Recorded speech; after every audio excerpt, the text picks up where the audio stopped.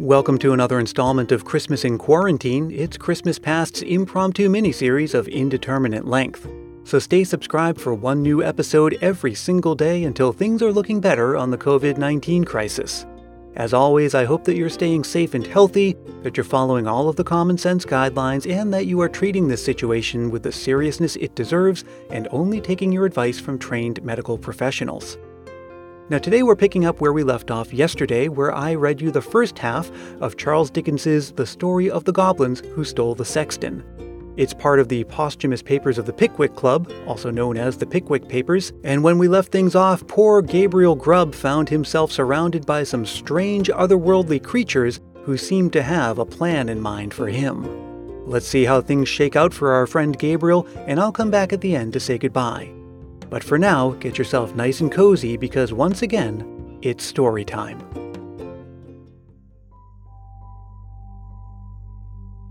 As the goblin laughed, the sexton observed for one instant a brilliant illumination within the windows of the church, as if the whole building were lighted up. It disappeared, the organ pealed forth a lively air, and whole troops of goblins, the very counterpart of the first one, poured into the churchyard and began playing at leapfrogs with the tombstones, never stopping for an instant to take a breath, but overing the highest among them, one after the other, with the most marvelous dexterity. The first goblin was a most astonishing leaper, and none of the others could come near him. Even in the extremity of his terror, the sexton could not help observing that while his friends were content to leap over the common-sized gravestones, the first one took the family vault's iron railings and all, with as much ease as if they had been so many street posts.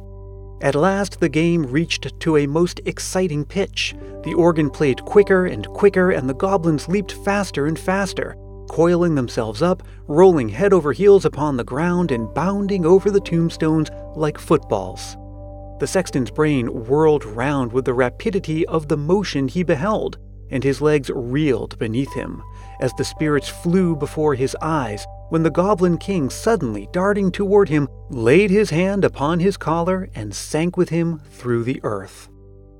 When Gabriel Grubb had had time to fetch his breath, which the rapidity of his descent had for the moment taken away, he found himself in what appeared to be a large cavern, surrounded on all sides by crowds of goblins, ugly and grim. In the center of the room, on an elevated seat, was stationed his friend of the churchyard, and close beside him stood Gabriel Grubb himself, without the power of motion. "Cold tonight," said the king of the goblins, "very cold. A glass of something warm here." At his command, half a dozen officious goblins, with a perpetual smile upon their faces, whom Gabriel Grubb imagined to be courtiers on that account, hastily disappeared and presently returned with a goblet of liquid fire, which they presented to the king. "Ah," said the goblin, whose cheeks and throat were quite transparent as he tossed down the flame. "This warms one indeed. Bring a bumper of the same for Mr. Grubb." It was in vain for the unfortunate sexton to protest that he was not in the habit of taking anything warm at night, for one of the goblins held him while the other poured the blazing liquid down his throat, and the whole assembly screeched with laughter as he coughed and choked and wiped away the tears which gushed plentifully from his eyes after swallowing the burning draught. "And now," said the king, fantastically poking the taper corner of his sugarloaf hat into the sexton's eye, and thereby occasioning him the most exquisite pain, "and now, show the man of misery and gloom a few of the pictures from our own great storehouse." As the goblin said this, a thick cloud which obscured the further end of the cavern rolled gradually away and disclosed, apparently at a great distance, a small and scantily furnished, but neat and clean, apartment. A crowd of little children were gathered round a bright fire, clinging to their mother's gown and gambolling round her chair. The mother occasionally rose and drew aside the window curtain as if to look for some expected object. A frugal meal was ready spread upon the table, and an elbow chair was placed near the fire. A knock was heard at the door, and the mother opened it, and the children crowded round her and clapped their hands for joy as their father entered. He was wet and weary and shook the snow from his garments as the children crowded round him and, seizing his cloak, hat, stick, and gloves with busy zeal, ran with them from the room. Then he sat down to his meal before the fire. The children climbed about his knee, and the mother sat by his side, and all seemed happiness and comfort. But a change came upon the view, almost imperceptibly. The scene was altered to a small bedroom where the fairest and youngest child lay dying. The roses had fled from his cheeks and the light from his eye, and even as the sexton looked upon him with an interest he had never felt or known before, he died. His young brothers and sisters crowded round his little bed and seized his tiny hand, so cold and heavy. But they shrunk back from its touch and looked with awe on his infant face.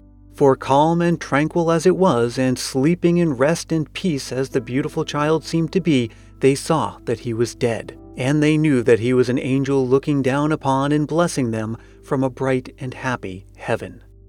Again the light cloud passed across the picture, and again the subject changed. The father and mother were old and helpless now, and the number of those about them was diminished more than half. But content and cheerfulness sat on every face and beamed in every eye as they crowded round the fireside and told and listened to old stories of earlier and bygone days. Slowly and peacefully the father sank into the grave, and soon after, the sharer of all his cares and troubles followed him to a place of rest and peace. The few who yet survived them knelt by their tomb, and watered the green turf which covered it with their tears, then rose and turned away, sadly and mournfully, but not with bitter cries or despairing lamentations, for they knew that they should one day meet again. And once more they were mixed with the busy world, and their content and cheerfulness were restored. The cloud settled upon the picture and concealed it from the sexton's view. "What do you think of that?" said the goblin, turning his face toward Gabriel Grubb. Gabriel murmured out something about it being very pretty, and looked somewhat ashamed as the goblin bent his fiery eyes upon him. "You, a miserable man," said the goblin in a tone of excessive contempt. "You." He appeared disposed to add more, but indignation choked his utterance, so he lifted up one of his very pliable legs, and flourishing it above his head a little to ensure his aid, administered a good sound kick to Gabriel Grubb, immediately after which all the goblins in waiting crowded round the wretched sexton and kicked him without mercy, according to the established and invariable custom of courtiers upon earth, who kick whom royalty kicks, and hug whom royalty hugs. "Show him some more," said the king of the goblins. At these words the cloud was again dispelled, and a rich and beautiful landscape was disclosed to view. There is just such another to this day within a half-mile of the old abbey town. The sun shone out from the clear blue sky, the water sparkled beneath his rays, and the trees looked greener and the flowers more gay beneath his cheering influence.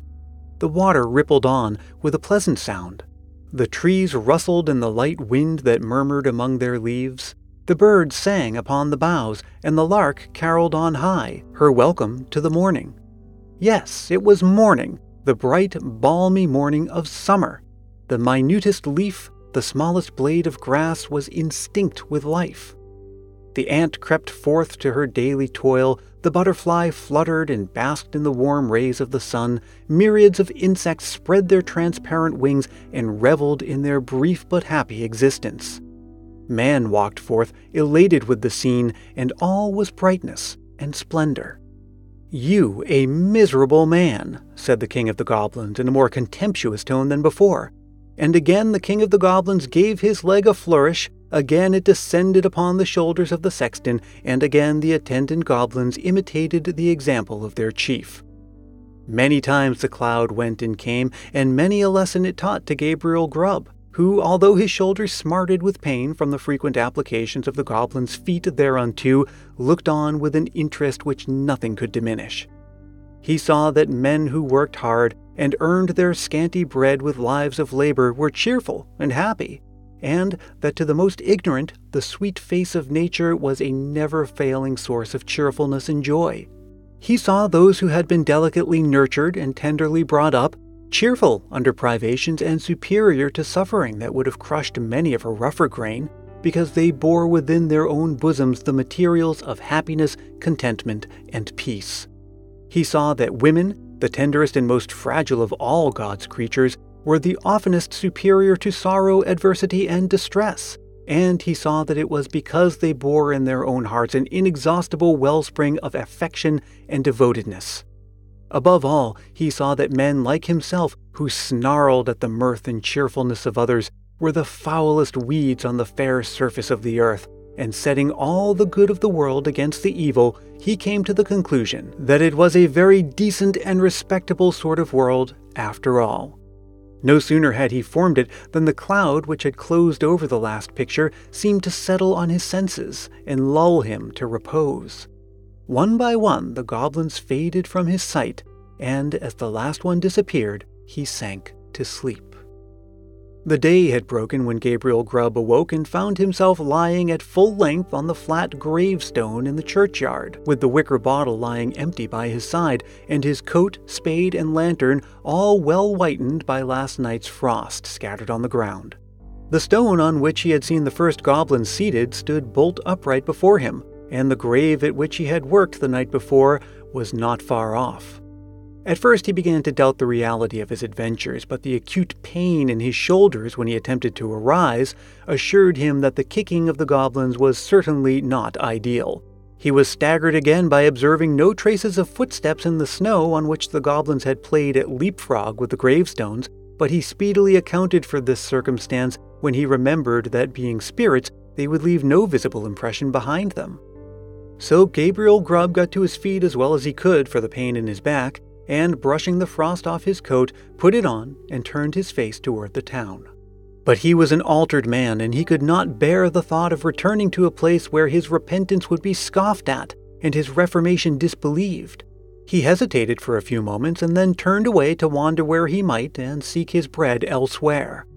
The lantern, the spade, and the wicker bottle were found that day in the churchyard.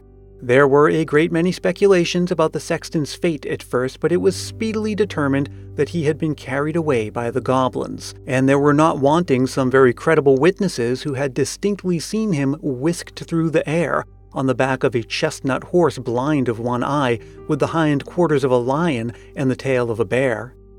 At length all of this was devoutly believed, and the new sexton used to exhibit to the curious for a trifling emolument a good-sized piece of the church weathercock which had been accidentally kicked off by the aforementioned horse in his aerial flight, and picked up by himself in the churchyard a year or two afterward. Unfortunately, these stories were somewhat disturbed by the unlooked-for reappearance of Gabriel Grubb himself some 10 years afterward, a ragged, contented, rheumatic old man.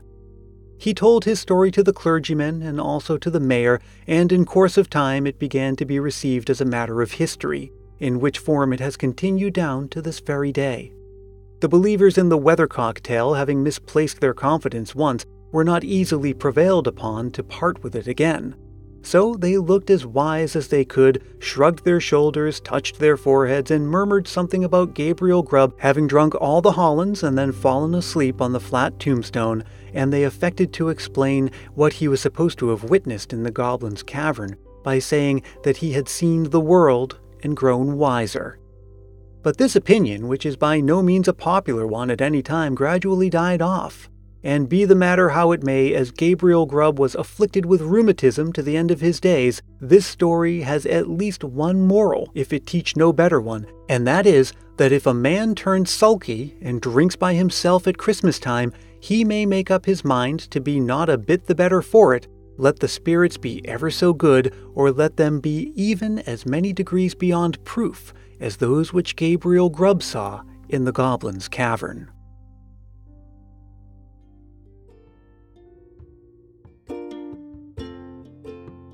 Thanks so much for listening. I hope you enjoyed that. And again, that story was by special request from a couple of you. Some of you reached out through Facebook and some by email. So you can reach out to me anytime you like with requests or just to say hi or even to share a message with the